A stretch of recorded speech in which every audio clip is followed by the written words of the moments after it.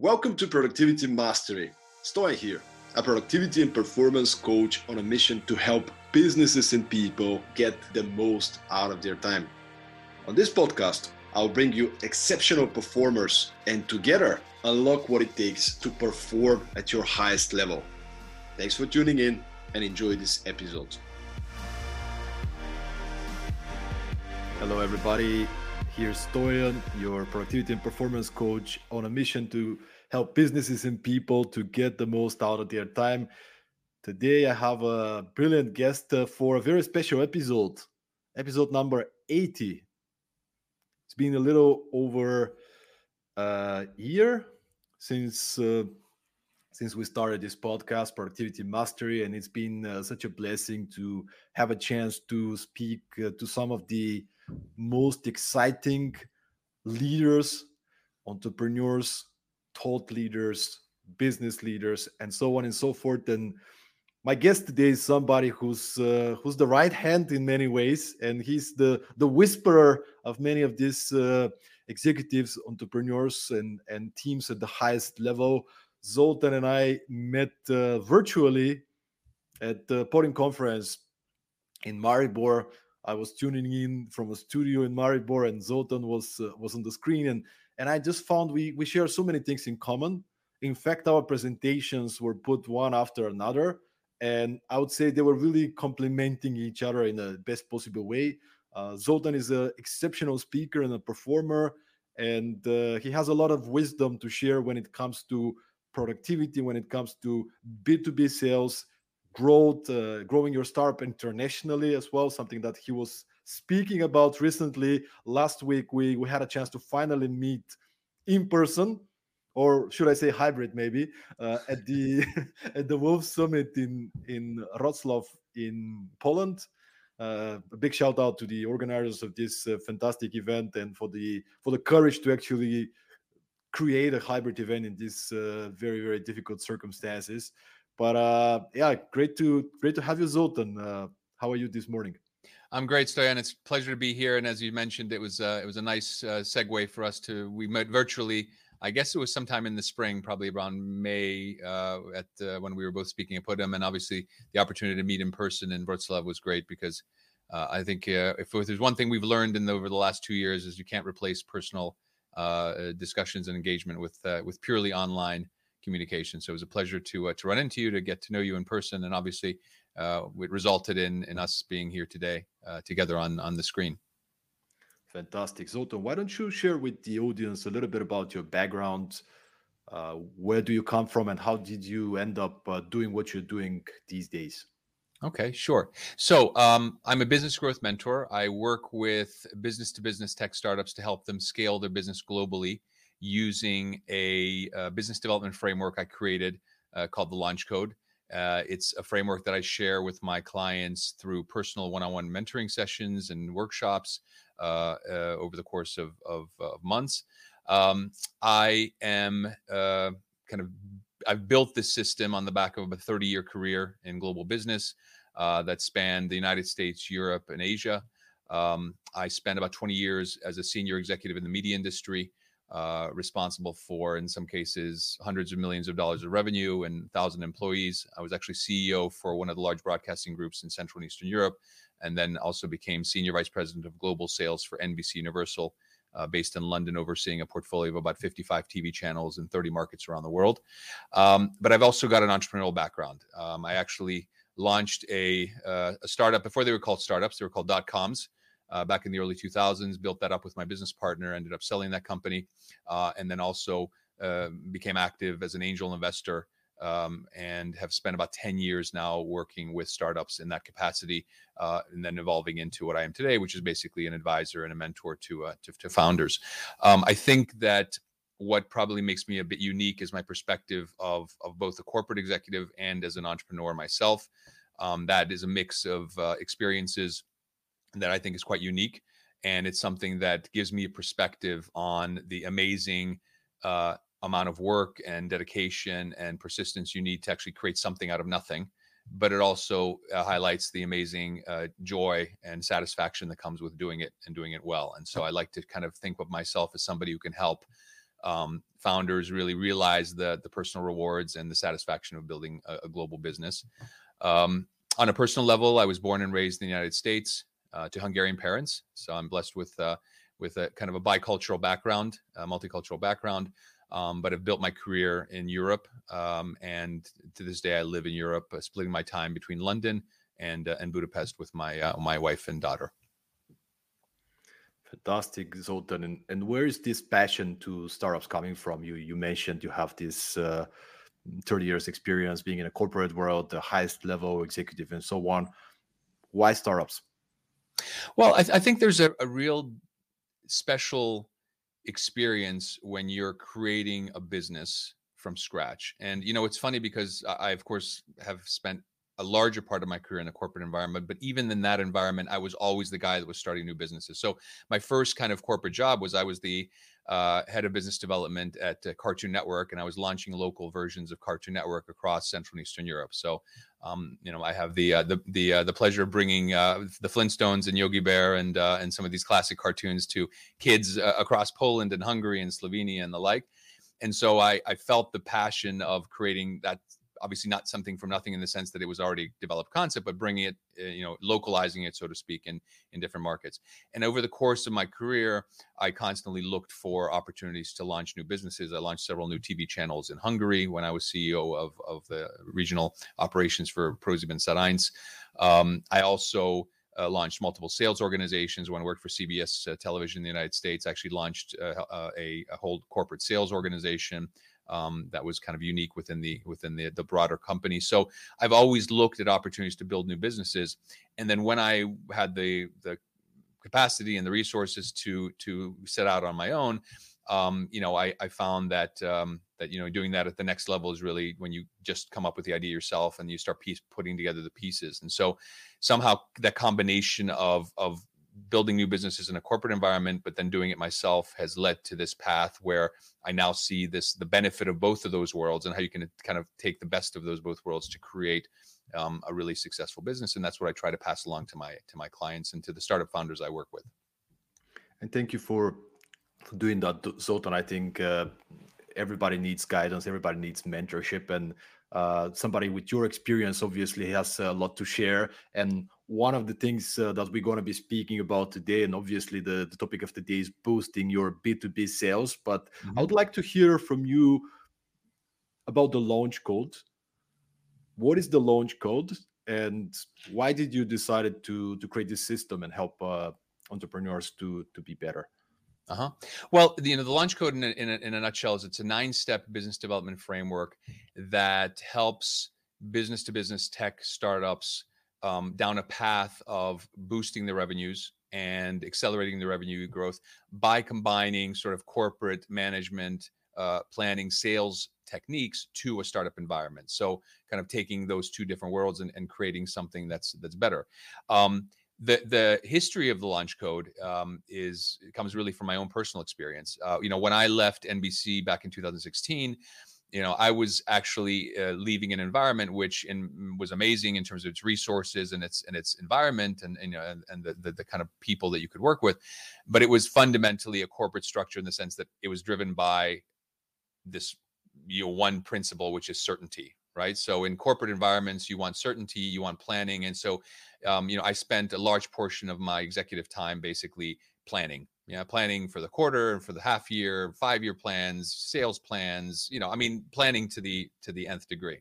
And so after a while, I got quite overwhelmed by the amount of planning and the lack of doing. And so I left that job without really a clear path. But what I actually had an opportunity to do is I was found by a venture capital firm that had a portfolio company in the network science area, which was kind of an interesting area of technology. And they were looking for somebody to kind of take this company to the next level as a CEO. And so after a bit of hemming and hawing, I thought to myself, I kind of have done the corporate thing and, I've had some entrepreneurial experience, but, what would it be like if I actually went back into, more of an entrepreneurial environment? And I remember, going in on my first day in this role, asking for information about the company as you do. You kind of gather information, you kind of, what's the status, what's the client pipeline, all that stuff. And I remember being in this conference room in this big table with all these papers spread out all over the table. And I was analyzing this information. And what became extremely clear to me is that this company was extremely disorganized. It was just an amazing, it was, I would call it organized chaos, in the sense that, just a lot of ideas executed poorly, a lot of different directions, a lot of different paths without really follow through or without any meaningful thought. And so I actually went through this process. And unfortunately, what I discovered from my first couple of weeks is that this company had effectively burned through an overwhelming majority of its cash, and it really had very little runway. And so it didn't take me too long to realize, and I told the investors, is you guys hired me for a company that's going to be out of business in 2 months. Not a great scenario to be in. So suffice it to say, I didn't end up continuing that role. But what it made me realize is that, there was these really two extreme environments that I personally experienced. On the one hand, you had this extremely planning focused, business environment that you have mostly in corporations that are built on the concept of certainty. Yeah, that's what that basic, that's the guiding principle, be as certain as possible what the future will bring. On the other hand, you had this environment of entrepreneurship where it was all about move forward, get things done, just dynamic execution, but with extremely poor planning. And I thought to myself, there's got to be a third way. There's got to be a better way of doing this. And so I actually ended up kind of getting literally a blank sheet of paper. And I thought, if I had to combine the best of these two worlds, what would it look like? And so I came up with a principle that said, what if you could take the best of corporate planning and combine it with the dynamic execution of entrepreneurship? And that created this kind of third way, this, I call it the launch mindset, which I believe, if properly applied, could really create this incredible launch pad for growth. And so what happened is that I was armed with this insight, and I started working with startups as a mentor. And I shared this idea with many of them. They were like, "Oh, that's really great. I didn't think of it that way. And yeah, we could do a bit of planning, but I don't want to become too corporate and all this stuff." And what happened is that I noticed that they understood the principle, but they didn't understand how to apply it. And so what I started doing is I started putting together the pieces, like, a chef putting together a recipe of like, okay, so if I had to put this launch mindset into action, what would it look like? And I started creating this kind of 3-pillar system that says, okay, well, first of all, you got to focus, right? You got to understand, where you're going to put your limited time, resources, and energy. And so I created this 3-step process of, if you're a business that's building a sales organization, you better know your value proposition, you better know your product offering, and you better know your client messaging. How are you communicating with clients? That was the focus piece. And then I said, okay, well, if you got this focus, you got to be able to implement it in some way. And so I created this kind of sales pillar, which is about, creating some tools and platforms that capture your messaging to clients, then using a really clear, structured outbound sales organizational structure. Process, and then an inbound marketing structure. And then that came the second pillar. And the third pillar was, okay, well, it's a good thing to have focus and good to have structure in your sales, but you got to manage this in some meaningful and effective way, productive way. And so I actually created this kind of third pillar, which is manage, which is about, goal setting, performance management, and team and organization and operations. And so that in itself created what became this business development framework called the Launch Code. Love it. Let's start with the focus one. And by the way, we already have a couple of questions, and those of you who are listening us live, keep on asking questions. We'll go into a Q&A at some point. But at the moment, I just want to get into the first one. So focus. What are startups doing wrong when it comes to focus, and what can they do to be better in focusing on the things that are most important? Mm-hmm. So the nature of startups is chaotic. It is just a fundamental characteristic of it, especially at the beginning, right? When you're looking for, the holy grail of startup world, which is the product market fit, right? When you've got the product and the market, and people are willing to pay for what you're selling. And that that early stage process is about discovery. And so with discovery, it becomes a lack of focus. What I believe is a big problem is that a lot of startup founders spend too much time in that zone, right? The zone of discovery. And they start doing too many things at once. They start talking to too many types of customers. They have too many types of products. They don't really have a clear focused message. And so it becomes this really big, uncontrolled mess. And so as a result, you don't have a clear product development plan. You don't have a clear message to your clients. You don't have a clear organization because you don't know what people to hire, right? So it just fundamentally it creates this extremely chaotic and unfocused environment. And so what I believe is critical is, like, at some stage, as early as possible, choose a path That might not be your final path, but at least it is a path that you go down and you start creating the building blocks for that. And so the first building block of that path is your value proposition. Why should people buy what you're selling? Fundamental question, right? And so you create a very clear message. This is what I do, the problem I solve, this is how I solve it, and this is why I'm better than the competition. You should be able to explain that to me in a single sentence. Then the next piece is product offering, right? A lot of people have, particularly services businesses, right?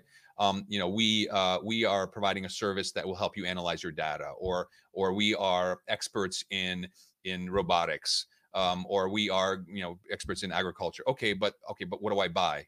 Like, what are you actually offering me, right?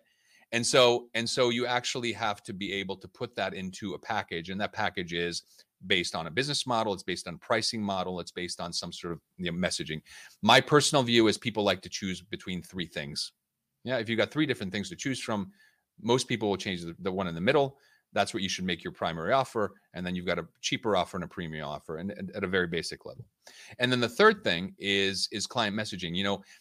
I don't know how, Stoyan, if you've experienced this, in the corporate world, the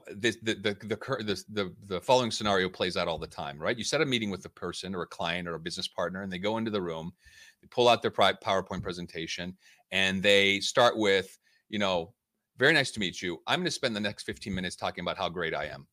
This is we are in 15 offices. We have 2,000 employees. We do business with ABC. And I'm just sitting there thinking, you know what? I really genuinely don't care. Tell me what problem you're going to solve for me. And then I'll care about who you are, because then I want to know whether or not you're going to be able to solve it. And so I'm going to stop you here just to give an example. My background is from movie and video production. So I was a producer doing videos for businesses back when I was in Denmark. And I remember once we got approached by a regionally famous music band that wanted us to create a music video.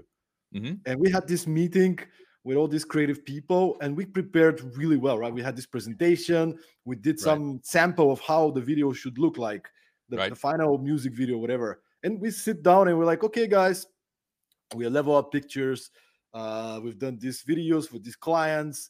It wasn't more than 5 minutes, but they were almost sleeping. Right? The minute I was like, we took some time and we edited the little sample of how your video could look like. Right. Everybody's back on track, man. Yeah. And we had a discussion afterwards, and the guys were like, you almost lost it at the beginning, man.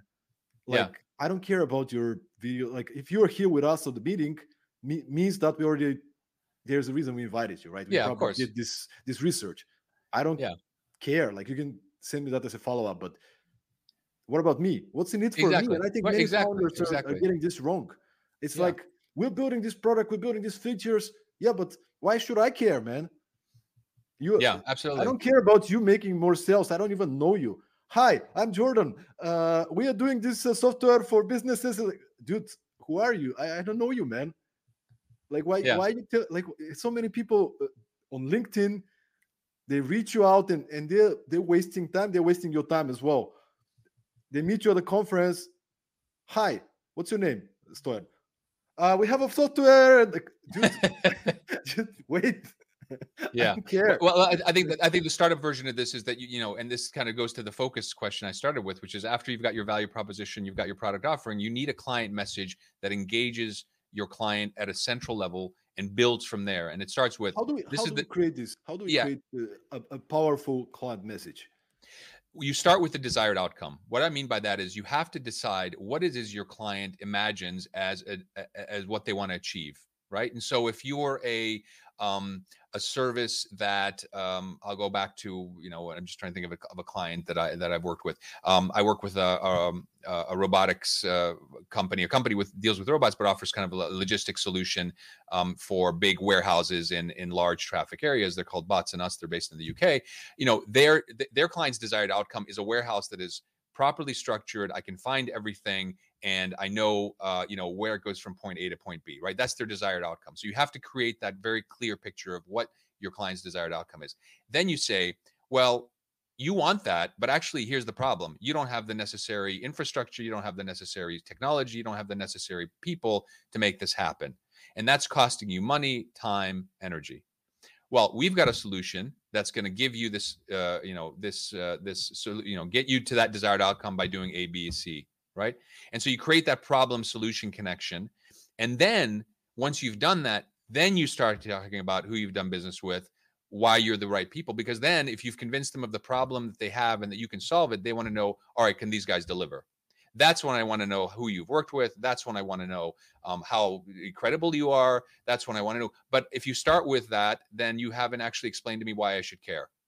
And so that kind of messaging framework, which I kind of take through 6 different steps, I just talked about the first 3, then becomes the basis for your client messaging, which then will get your clients to engage, right? Because everybody knows they can reach people with messaging, but it's very different when you actually get them to take action, to set a meeting, to organize a call, to request more information. That's when the sales process actually begins. We actually have a question, comment question from somebody watching us live. Thank you guys for engaging. I'll be taking questions depending on the topic we're exploring at the moment. So the comment question is, the value proposition ceased to be a bias as the customer persona was imaginary generated. When would you start collecting feedback from external stakeholders, e.g. imagined users and customers? Okay, so I think if I understand correctly, the question is, I mean, you at some stage obviously have to imagine a particular persona, as they refer to it, a target customer. When do you start actually engaging with external stakeholders to validate, right? And so my point of view is that you should obviously have an assumption based on basic market research and feedback and discussion. So, you'll have some reasonable expectations to your target customers. And I think you should start engaging with them quasi immediately, right? I mean, the quicker you can validate your assumptions, the more likely it is that you will find the right ultimate fit. I believe that it is very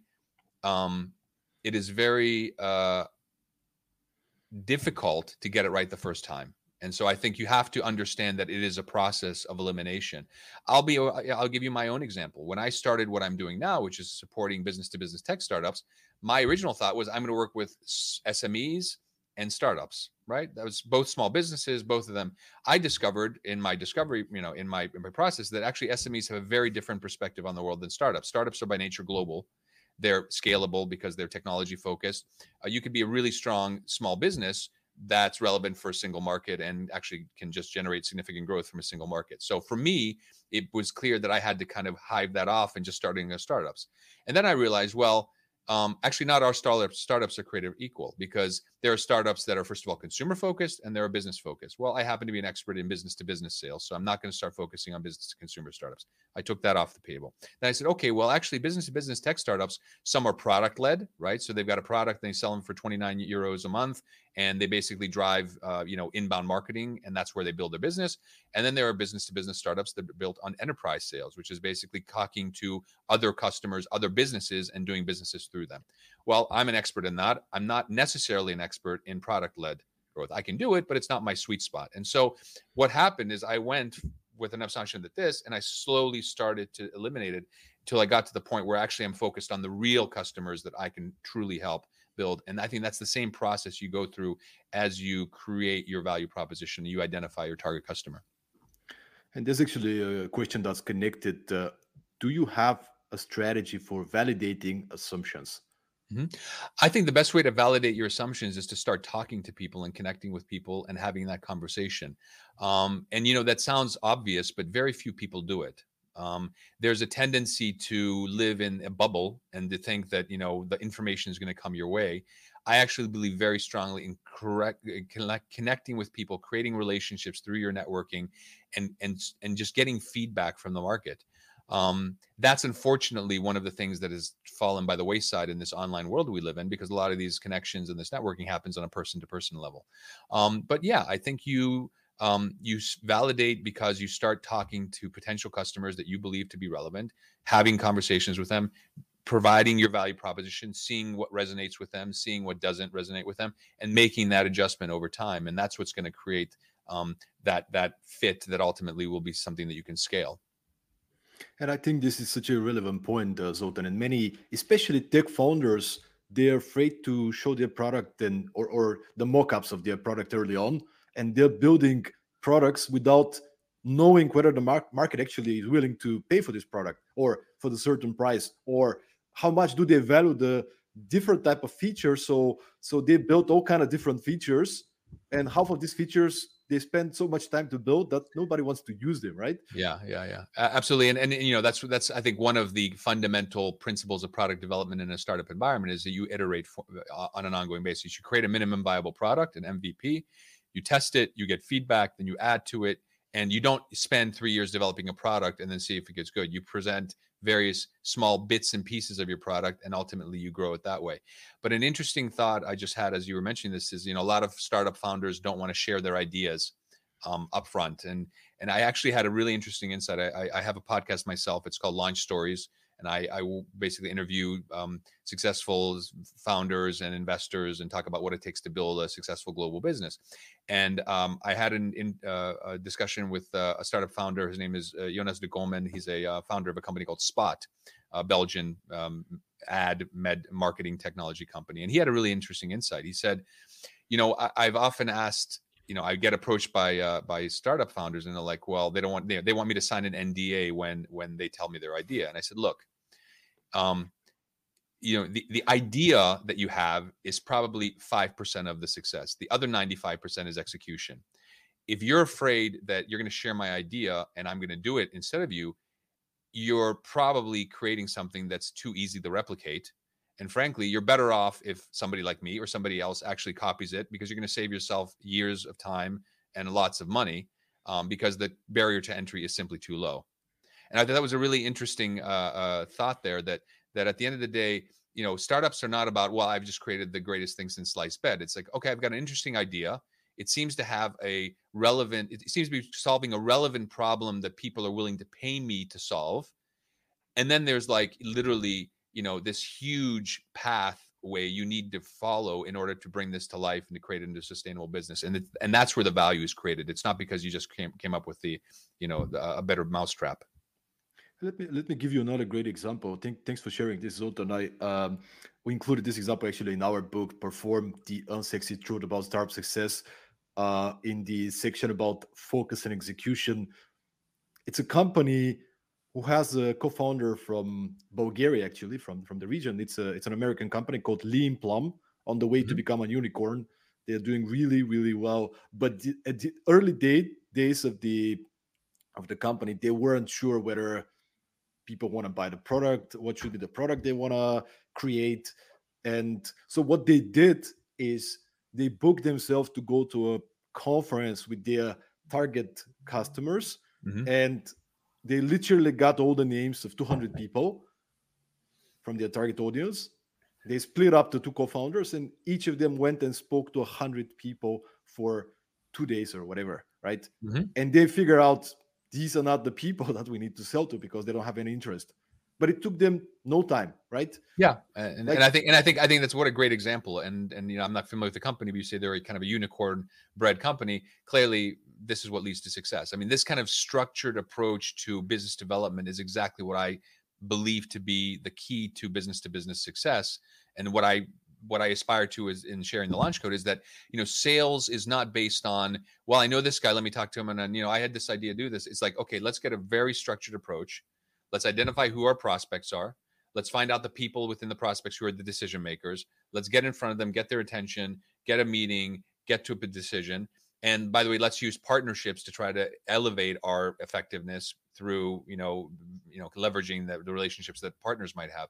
And that kind of very structured approach to sales is what I think a lot of startups lack, and what you can bring from a kind of a corporate environment and adapt to a startup environment to deliver a really efficient sales approach. What I'm interested also to hear is you've been on the other side, right? You've been working in corporates and B2B startups. They're sometimes, especially early on, struggling to get the attentions of corporates. They want to sell to the corporates, but hey, everybody's pitching. Everybody's trying to sell something to the corporates. They're very busy. Are these guys actually secure, doing well? Putting the glasses of a corporate, you know, can you remember a case in which somebody approached you in such an elegant way that you couldn't say no to get a meeting? Uh-huh. Well, it's funny that you should say, use the word elegant, because I think it's a very telling term. I think the challenge that a lot of startups have in their communication with corporate customers or potential corporate customers is that sort of very um, loose, innovative, carefree kind of image that a lot of startups seem to think is a value in the startup world. There's the caricature of the startup guy with the backpack and the hoodie and the Starbucks cup and the Apple MacBook on under his arm. Yeah, that's all cool. But look, at the end of the day, if you want to do business with business to business corporations, you better be elegant, and that means you better know your stuff. You better be able to present it in a compelling way that explains why it's good for them to do business with you, and you better do what you say you're going to do. And those themselves, in the corporate environment, are simply matters of hygiene, right? You literally simply have to check the boxes, because if you don't have that, you're just not going to play in that game, in that field. And I think that what I think a lot of startups don't understand is that showing up in a ripped T-shirt and jeans and kind of leaning back and say, "Hey, I'm going to change the world," might work in Silicon Valley for a certain bubble, but it doesn't work in the corporate world. It really doesn't, because you're not perceived as a credible business partner, and that's the fundamental, I would say, threshold you have to overcome when you're starting a business as a startup, is you have to become a credible partner for corporations. They're not going to do business with somebody that they feel is not going to be in business in the next 12 to 18 months. And so in order to achieve that, you have to create a very clear value proposition. You have to be able to package it in a very compelling way that puts their problem at the center, and you have to be able to deliver a clear solution in the way that you've described it, on time, on budget. And if you're working now for a corporate and you've been approached by multiple startup founders in any ways, what would be some of the things that would help you to say yes to a meeting? Could it be somebody, let's say, that is very structured, prepares an agenda, it's not writing any fluff, but it's really straight to the point what they want? Or would it be, for example, somebody who's asking for genuine feedback? Mm-hmm. Would you be more likely in that case? And just to share a story here myself, it was really successful for me back when I was building my video production business in Denmark, to reach out to people in my target audience and genuinely ask them for a cup of coffee. Hi, can I buy you a cup of coffee? We're new in the town. We have no idea about the market. We have these fantastic videos we do on a very cheap budget, but we don't know how to approach the market. It'll be very meaningful if you have 20 minutes, we'd like to buy a cup of coffee, and we're not going to sell you anything. We just want to get some feedback. 50% of people said yes. Mm-hmm. We went, we had a cup of coffee. I sent them agenda. I asked them the last 5 minutes of the call, not the call, sorry. Now you're on the call, right? Like that was when you actually met with people in a room. Yeah. Yes. Yeah. So we'll meet in a cup of coffee. They'll get to know me, and the last 5 minutes, I'll be turning it around. What do you do these days? What can we help you with? Oh, actually, I'm looking for a new designer. Okay, we actually know some people. We'll share it, introduce you. So creating value, creating the connection. When the 20-minute time was over, I'll just say, I'll really have grateful for the time, but we want to respect your time. 20 minutes are over. Then we are done with the meeting. I go home. I send them an email with the key takeaways from the meeting, advice what we're going to implement. I introduce them to the person that they asked me to, and that's it.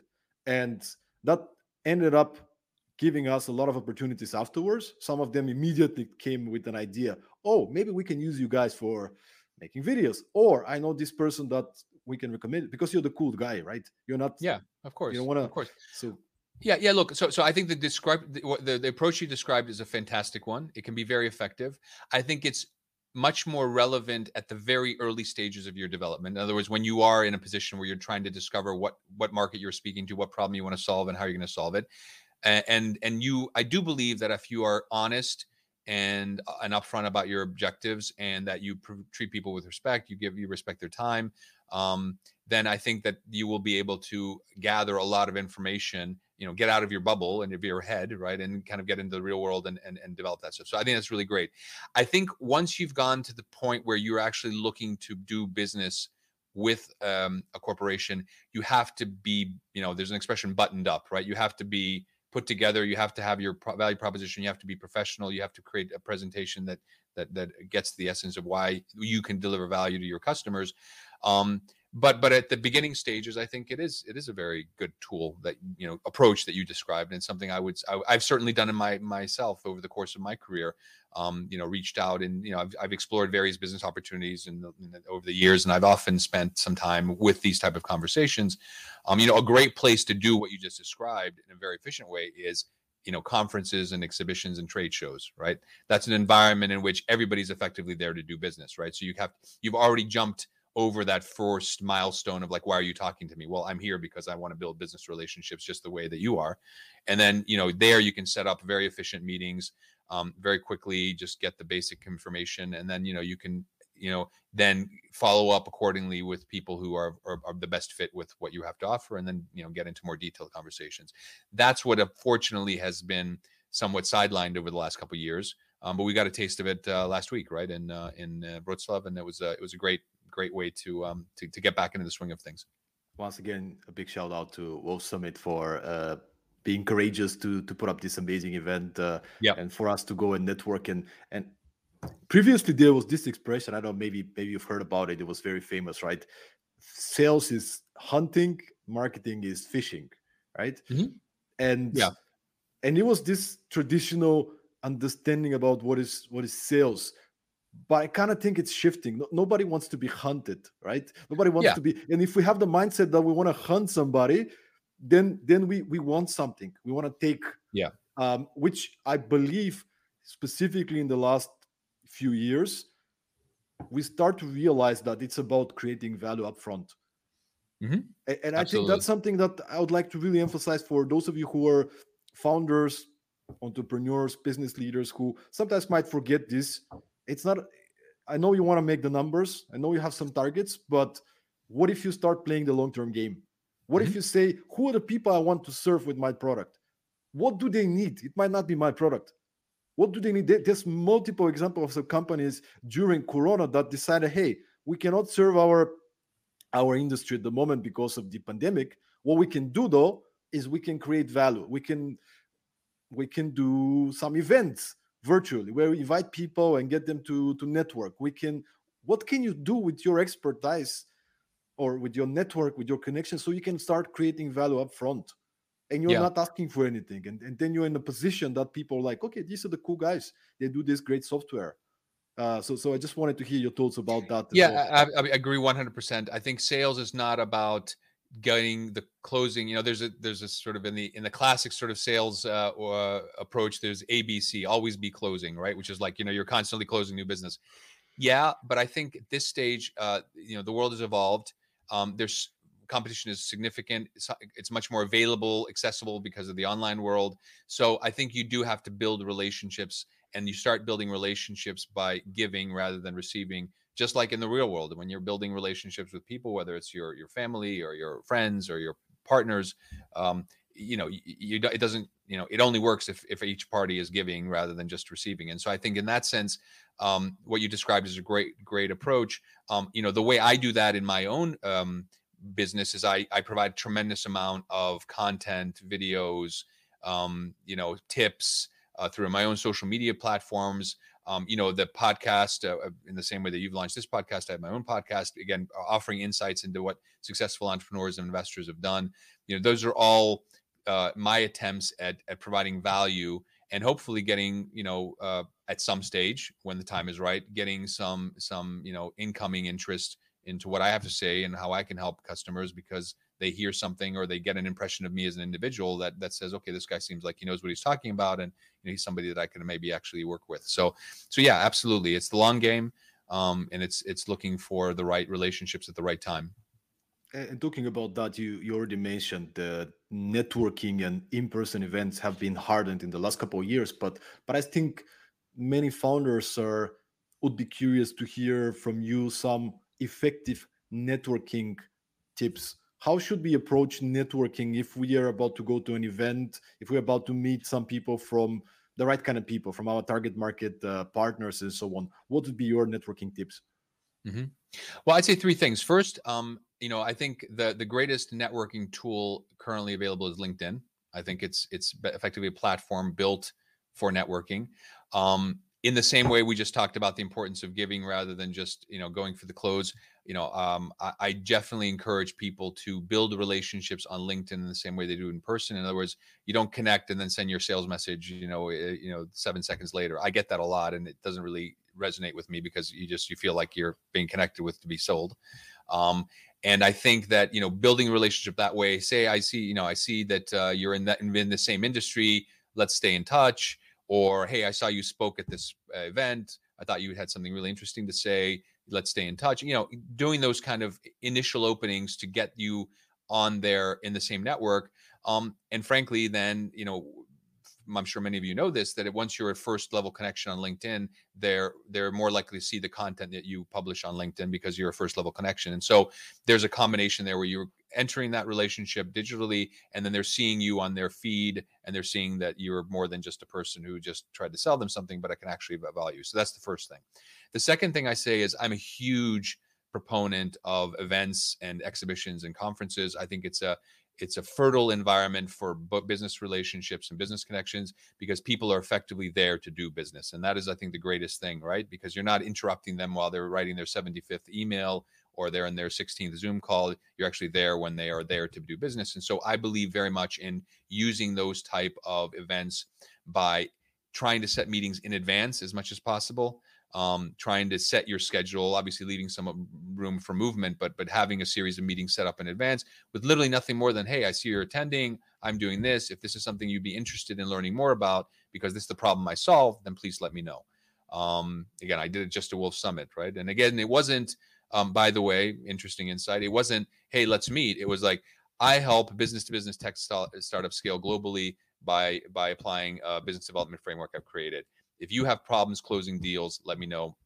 Maybe I can help, right? So again, it was a very clear statement of this is the value I deliver, and if there's something you're interested in, let's meet. It wasn't, hey, let's chat, right? So it was a little bit more focused. And then the third thing is, I think very much that, all of us through various stages of our lives have created a personal network of people that are not just online relationships. I don't think there's anything wrong with reaching out to people to say, hey, I see you're connected with such and such company. Could you please introduce me? Or can I mention that, and I have been in business together? There's a natural openness when you get connected to somebody through a common interest or common relationship, because you sort of feel first a bit obligated to say, well, if this guy connected me, at least I should, give him the time of the day. And also there's a sense of, credibility, right? So, okay, if this person who I trust has recommended this, service provider, then they might be worth my time, right? So it's using LinkedIn smartly, using your events and planning in advance, but providing a value even in your initial approach. And third, using your existing personal network to get connected to decision makers and companies that you might want to do business with. Those to me are kind of the three most important networking tips. Thank you so much, Zoltan. This is so useful. And I think many people will be very happy listening to this episode to at least get reminded, because sometimes we just get off track. Like it's kind of like common sense, but again, when you put it together and say, hey, this is what you should focus on. And yes, Wolf Summit, what a great example. Also Podium doing this matchmaking opportunities. I think there were more than 2,400 meetings, something like that, being created. And as you said, it's 15-minute meeting, but everybody knows why we're here, right? Yeah. We come to the meeting only because you're interested to hear investors, to hear the startup, businesses, to hear other businesses, how they can collaborate. So that's a fantastic accelerated opportunity for you to achieve the goal that you want to achieve, to create the network. Sometimes drinks are helpful as well, right? It loosens the tongue, right? No, but it is true, right? Like, I mean, when you get into this kind of networking parties, whatever, just humor and jokes. Being human, because we sometimes too much into this kind of hunting, right? Like I need to go to get leads. It's like you gotta be loose sometimes. You gotta connect. You gotta create some experiences with people, and then it's like, okay, I know this guy. He's cool. What is he doing? I don't know what he's doing, but I kind of trust him. He's a good guy. Oh, he's actually doing these things. His productivity, great. What do you do? Oh man, this is amazing. We actually need this kind of stuff. Awesome. Yeah. No, absolutely. I think, look, at the end of the day, people buy from people. right? They don't buy from machines. And so I think, that you want to create that relationship. Interestingly, it does take some getting used to. I mean, especially for people who are more traditional in their approach, or, maybe over 50, perhaps. They're less used to that, right? It's more of a business relationship. And this, and kind of, especially this online environment, that you do have to create these personal relationships in some capacity, because there's just too many other options available to people at your fingertips. That you need to compare with. Would it be your advice for people asking for referrals? Like, is there any specific tips you can provide in terms of being more effective in asking for referrals? Let's say I know you know somebody else I want to get connected to, or I've done work for you and you are happy, and now I see somebody and I'm asking you to introduce me. What would be some tips to do it the right way, so to say? Well, I think there's two types of referrals. I mean, you referenced both of them. The first is where you're just simply asking for somebody to introduce you to a potential business partner. You don't necessarily, he's never been your client, or you don't have a business relationship, but you happen to have a common interest. Look, I think there's a bit of give and take, right? I mean, I'm very conscious of helping people connect with people in my network. I've never found it to be a burden. I tend to connect people just as a matter of course, not for any personal gain, but just because I think that's a good thing to do. And then once you do that enough, things tend to come back. There's a law of attraction, right? You get a lot of things coming back to your way. So I think if you get into the habit of connecting people, there's nothing wrong with asking, hey, I noticed you're connected. Would you be comfortable with connecting me? And I've had sometimes people said, look, I don't know him that well, or I'm not sure I'm your best way in. Maybe you should find somebody else. That's perfectly fine. Don't take it personal. Life goes on. The other type of connection, which is basically asking an existing client to refer you, is a very powerful tool, right? Because there's nothing more powerful than saying, hey, I've done business with this person. He's provided me the service that he would provide to you, and I'm really happy with him, and I think he did a great job. I mean, what better reference than that, right? I mean, you basically are halfway there. Those are very valuable. Obviously, you want to do that with companies that you feel were satisfied with what you had to offer, because at the end of the day, that's the value. And I don't have any problem with that. I mean, I think, generally people, if they feel like they've gotten good value from you as a service provider, whether it's a technology or whether it's a service, they shouldn't have any problem referring you to others. If they have a problem, it could be because they weren't happy with, what you had to offer. And so that's also a bit of feedback from the market, so to speak. Do you have any strategies, proactive strategies, I would say, when it comes to reminding your existing clients that you exist? Meaning, I mean, obviously you're posting a lot, creating content on LinkedIn and so on, but sometimes clients are so busy, they were happy doing some work with you. Yeah. And then you haven't really done anything for 6 months, 12 months. Do you have any proactive strategies to remind them, hey, I'm here, I can help you out, guys? Well, I think if you're asking for a referral, I mean, I think you should do it. You should ask for something that reflects their view of you as a professional service provider, or as a client or a business partner, when your relationship is either ending or has ended. I mean, it should be relatively fresh in their mind. So if you've done business with somebody from Jan to April, going back in November and asking them for a reference is probably more difficult, because life goes on. I think that if you make it a point of staying in touch with your customers, which I actually do make a point of. I mean, I make a point of every 3 to 6 months I do reconnect with them. Then inevitably, if they're happy with the work that you did, and that they were happy with the service you provided, then they'll come back and they'll say, hey, I just thought of you because there's some new problem I want to solve. I guess in my particular case, because I've got a really focused solution to a very focused problem, these business relationships tend to last 3 to 6 months. And then there's a natural progression, because these companies then move on to a next stage of development where my support is not as relevant, because they've hired, let's say, a more senior sales team in-house, and they're kind of doing this stuff themselves.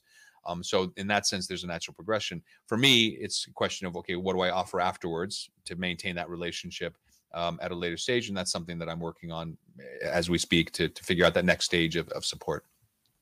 Right. But you're proactive in your approach in terms of if you don't get contacted, you will reach out again and say, hey, how have you been? You want to jump on a call? Just absolutely. To see how things are? It's in my to-do list every, I'll say, if it's March, I say, I'm going to reach out to this person in June and just say, hey, how are you doing? Honestly, without any expectations, but just to say, hey, how are things progressing? Are you developing the way that we hoped? I love that, man. I love that you shared. I don't think that's something that many people do. Mm-hmm. Yeah, well, Even it's part of the long game, right? We talked about it. It's part of building the relationships and feeling. yeah, it's not about you upselling, even though you might, but it's about let's see. Did my solution actually help them? What Yeah, happened? Is there exactly. anything I can do to help you? Oh, Yeah. introduce you to this person, like building the relationship. This is a long-term Yeah. game. I love it, man. Yeah. Absolutely love it. Awesome, Zoltan. It's been such an amazing 50 minutes already. But I want to ask you a little bit about the productivity topics, which we haven't covered Uh-huh. yet. In basically, and this is something we share in common. Also at Podim, I remember you speak about focus. You speak about productivity. What helps you to stay at the top of your game? You're doing so many different things, working with many organization, sustaining your personal life, marriage and everything, right? So how do you stay on the top of your game and stay on top of things? Uh-huh. Well, look, I think it's important to define what productivity means. In my mind, productivity it begins with deciding where you're going to devote your limited time, energy, and resources, and then spending the rest of the time making sure you stick to delivering against the focus that you've identified. So there is a certain amount of commitment to decide what you want to do, and then that you're going to actually do it. And that might seem a bit obvious, but actually very few people, not very few, but many people don't take the time to actually decide what they want to focus on, right? They're just taken by, it's sort of like being a boat in the middle of the ocean without a rudder, right? You're just going where the waves take you. They haven't decided, well, actually, that's the direction I'm heading in, and then I'm going to push myself in that direction. So I think that, I think creating that focus is a critical first step. Why is it important? Well, first of all, if you know what you want to achieve, you know what you want to, and this, by the way, is the same in your personal life, in your professional life, in your family life. If you decide actually what is that desired outcome, then you can suddenly find a path that leads you there. There's this magic of like deciding what you want, and then all of a sudden it being presented to you. And I'll tell you, I'll give you a really mundane, everyday example of this. I don't know when the last time you bought a car was. I bought a car about a year ago, a new one. And, every 5 or 6 years I buy a new car. And I remember, going through the various brochures and deciding that I had decided that I was going to buy a particular brand of Volkswagen, a Volkswagen Arteon, a black one, in fact, I decided. And so I remember making this conscious decision that I was going to buy this type of car, but I hadn't actually done anything other than make this decision. And a strange thing happened, because I was driving, on the road, and all of a sudden, it's like everywhere I looked, there was a black Volkswagen Arteon coming my way. I mean, it was like parking next to me. It was by the light. It was on the other side of the road. And it felt like the entire environment around me had decided to buy the exact same car that I had, which of course isn't the case. It's just simply I became aware of something. I started focusing on something, and the focus started coming my way, right? You just start noticing things that you hadn't noticed before. And I think that's how focus works, right? If you decide what is important to you, what you want to achieve, then you simply start seeing things and discovering things that lead you in that path. Now, the difficult part is when you actually have to execute it. You often, especially when you're building a business, right? You've got so many, things to do day to day. You got your to-do list, and it's like you just get stuck in that mode of like, okay, taking off the to-do list. And I think you need to be able to say no. Right? You need to be able to say, okay, this is not on focus. I'm not going to do this because it doesn't actually get me to where I want to go. And just that conscious decision and having a focus enables you to say no easily, more easily, I would say, right? So just simply it enables you to say, okay, that doesn't really fit with what I want to do. And so how I do it personally is two things. First, I define what I call my destination. And my destination is something that I share as part of the launch code as well as destination planning is like, I've defined, and I will help my clients define, okay, so what do you see your business being in 24 months? Like define it. What does it look like? Imagine yourself at that moment in time and you've taken a photo, a snapshot of your business. What does it look like? What's your product look like? How many customers do you have? Have you raised money? If so, how much, from who? What's your organization look like? And I ask them to define a very clear picture of what that outcome is.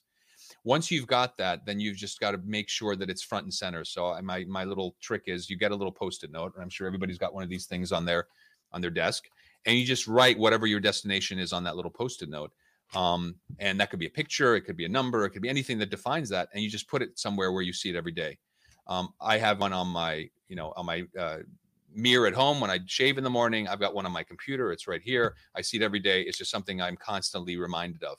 unconsciously. And so that's the first thing, is to really have a clear destination. And the second thing is just simply committing to sticking with that destination, with all sorts of tips and tricks, that just gets me through my to-do list in a more practical way. Thanks, man. Thanks, super valuable, the destination. I got even kind of thinking about what the destination should be with the post-it notes and so on. And I think you're making such a good point in terms of it's even more important to decide what to say no to, and become better in saying no to things. Yeah, because there's so many opportunities. We in our book, in the chapter of focus and execution in the Perform methodology, we speak about the 5 villains of focus and execution. And one of them is the shiny object syndrome. and founders, entrepreneurs, they love to get into new stuff. They love to say yes to this new thing. There's this marketing strategy. Oh, this is amazing. Let's just do it. But we are already 120% busy on these things. Yeah, but this new thing. The next day, the founder comes. The new thing. It's like it's a disease to some extent, right? Yeah. So we the discipline to say no, to remain focused on the few things that, not based on your emotion, but rationally thinking, these are the right things to do in the next 3 or 6 months. And hey, it's not always sunshine and roses. It's not always fun. If you wanna build something, if you want to build progress, that's something we don't talk enough about. We show these pictures and paint the picture of the glorious entrepreneur, the 5-10 companies that we always refer to, tech companies of founders that actually made it, but we don't talk about the process, right? The lonely nights, the doubt, the difficult moments, the financial struggles, all these kind of difficult things. And at the end of the day, those people that you'll see there on the cover of the magazine, on the Business Insider and so on, these guys were really, really focused. Absolutely. And one of the guys that I've studied a lot in as part of my own career progression, but also as in some of the work I do with my startup founders, is Steve Jobs, right? Legendary entrepreneur, probably one of the most impactful entrepreneurs of his generation, maybe even in history. That time will tell. And he had an interesting practice. He would ask his senior management regularly, "What did you say no to today?" So he would actually ask them to define what it is that they had said no to, and that was an expectation on his part. And there's this great story I personally experienced interacting with or watching a video of Steve Jobs speaking, that defines his incredible focus and why he became what he became. I found a video of him speaking in 1980, and he was about 25 years old. I think Apple was 4 years old. They had a single product. It was the Apple II desktop computer. And he was talking to some delegation of local business people in Southern California.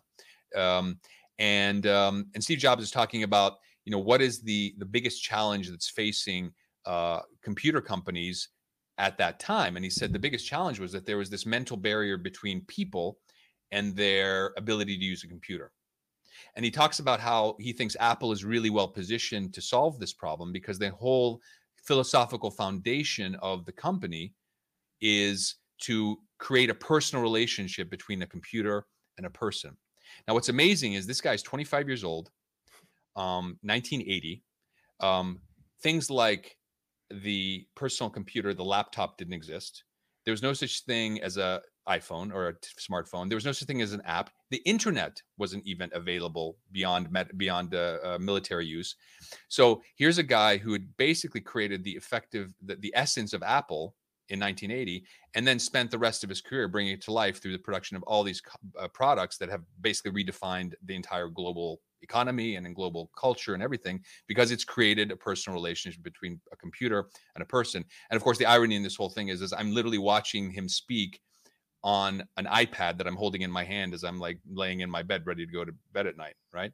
And so you just think about, God, what unbelievable focus this guy had to achieve this vision, and how much he had to say no to, and how much struggle he had to go through. He was fired. He was gone from Apple for almost 12 years during that time to bring this to life. And so I think that in itself is an incredible example of what, of how to build a company that lasts, just through the power of focus. Do you think that's the reason? I haven't been studying him so much closely as you did. Do you think that's the reason that Apple was launching one major product at a time in the early 2000s?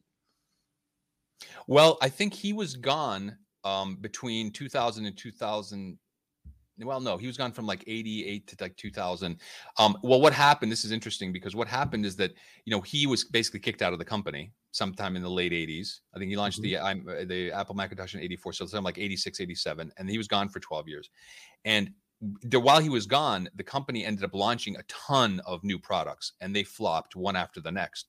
And so what happened is he was brought back in through the acquisition of a computer company called Next that he had created, and Apple bought him, and he came back as the interim CEO. And it was interesting because when he came back, the company was really in dire straits. I mean, they were something like 3 months away from complete illiquidity. That's right. And so what he did was he came back and said, look, I'm going to get rid of 90% of the products that we're producing. We're going to do 4 things. We're going to have a laptop and a desktop for a business user, and a laptop and a desktop for a personal user, full stop. He introduced a strategy, and the next year, Apple went from completely being illiquid to having a profit of something in the range of $350 million. And so, he had to steer the company back into that area that he had created, originally, simply by saying no to a bunch of stuff that his, in the interim, managers in the company had created. It's super interesting. I watched an interview with I forgot his name, the CEO of Nike. Phil Knight. Phil Knight. I think Phil Knight is the founder. But he's the founder, yeah. No, there's another guy who became a CEO after I don't know his name, but anyway, Okay. this guy, he was he had a conversation with Steve Jobs at some point when he got appointed, and he was like, they had a collaboration with Apple, Nike Apple. Mm-hmm. And then they were on the phone, and he's like, "So do you have any advice? Now like I'm stepping in as a CEO," and he was like, no, you guys are doing great." And then he paused, and he was like, "I do have some advice. You guys are making some of the most brilliant products in the world, absolutely stunning, great user experience, amazing products. But you also do a lot of crap. Just get rid of the crap and focus on the good stuff." And the guy was, and he paused, and the guy was like, this really got me, right? Yeah. We did have previously, maybe they still do, a lot of products that were not so good. So yeah. So yeah, it's really, really good. Well, I think the secret, of course, is finding out what you focus on, and that's the excitement of entrepreneurship and creating a business that lasts, and getting rid of all that stuff that drives your way.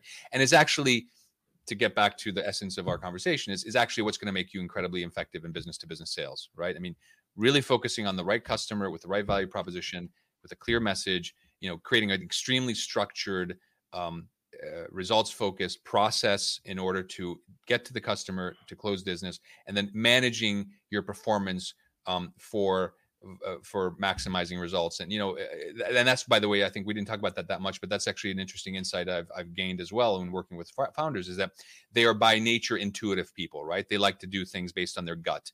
But there's a point at which your company reaches a stage where your gut is not good enough, and you have to create systems for evaluating performance and making decisions based on data and not on feeling.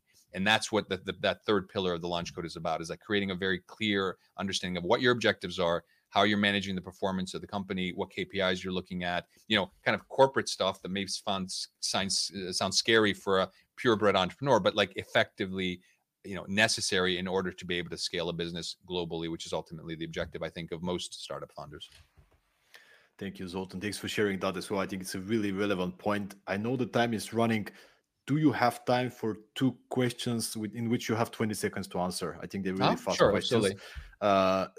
We had some people engaging live on the live stream, and a couple of really smile-creating questions, I think. So the first one is, how many weeks would you estimate to make an absolute newborn venture from zero to hero? Yeah. So I think the question itself belies the fact that this person probably doesn't have a lot of experience in entrepreneurship. Entrepreneurship success is not measured in weeks; it's measured in years. It always takes longer than you ever thought possible. Always. Of course, 1 in a million companies are scaled to $1 billion companies in 18 months, but that's literally like hitting the lottery. So I don't believe in weeks. I believe in years. And if you're not prepared to go into this game to dedicate years of your life to making a success, don't even bother, because it just doesn't happen that easily. It takes between 7 and 11 years to make an exit, according to data from company who make exit. That doesn't mean all the rest of the companies are not included in the data. So actually the average is probably way higher, but absolutely. Anyway. Second question, or final question: have you accompanied the team emerging from a hackathon to a business?